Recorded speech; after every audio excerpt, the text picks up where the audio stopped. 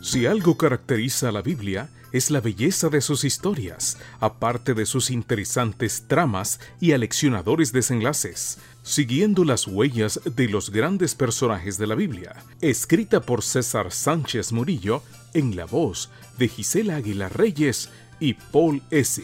Bienvenidos. Hola, amiguitos. Qué gusto nos da saludarlos esta mañana. Es 12 de diciembre y el versículo se encuentra en Proverbios 21-26 y dice: Todo el tiempo se lo pasa codiciando, en cambio el hombre justo da sin tacañerías. La codicia. En la sociedad actual, enfocada en el materialismo y narcisismo, la cuestión de la codicia es asunto común. Algunos pretenden atenuar el concepto con términos como personas llenas de aspiraciones. Mucha gente llega a tener un anhelo desmedido por el teléfono celular, el calzado deportivo o hasta querer parecerse a cierta persona. La codicia da como resultado baja autoestima, estancamiento en el potencial personal, soledad y tristeza al no poseer todo lo que se desea, así como rencor hacia el envidiado. Es un sentimiento que no deja nada bueno, al contrario, te producirá daño a ti y a los demás. La actitud de estarse comparando te hará sentir miserable. Mejor deja de hacerlo, porque todos somos diferentes. Así como no comparas manzanas con naranjas porque no son iguales, tampoco debes tomar como referencia a ningún ser humano, pues cada quien tiene sus propias cualidades. Incluso esto es verdad entre dos hermanos gemelos.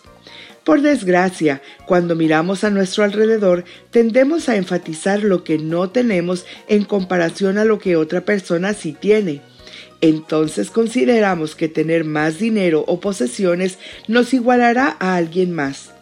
El proverbista comenta: no te entusiasmes por hacerte rico, usa tu buen juicio y desiste de esa idea. ¿Por qué dice esto la Biblia? Porque cuando obtener la riqueza se convierte en tu meta primordial, entonces esa meta va a impulsar a muchos a pagar cualquier precio con tal de lograrlo. Por ejemplo, millones de personas caen en la trampa de apostar dinero o jugar a la lotería. Piensan que pronto podrán enriquecerse sin mayor esfuerzo. Pero ¿cuáles son las probabilidades de que alguien obtenga el premio mayor? La probabilidad es tan remota que no justifica emplear tus recursos así.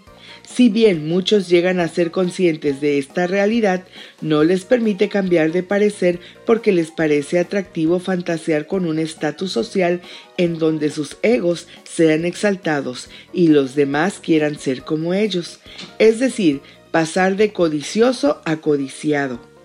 Cuando incurres en la costumbre de la comparación, caes en otro error que consiste en dejar de ser tú y entonces procuras vivir otra versión de ti. Así pierdes tu autenticidad. Que hoy tengas un excelente día. ¡Hasta mañana!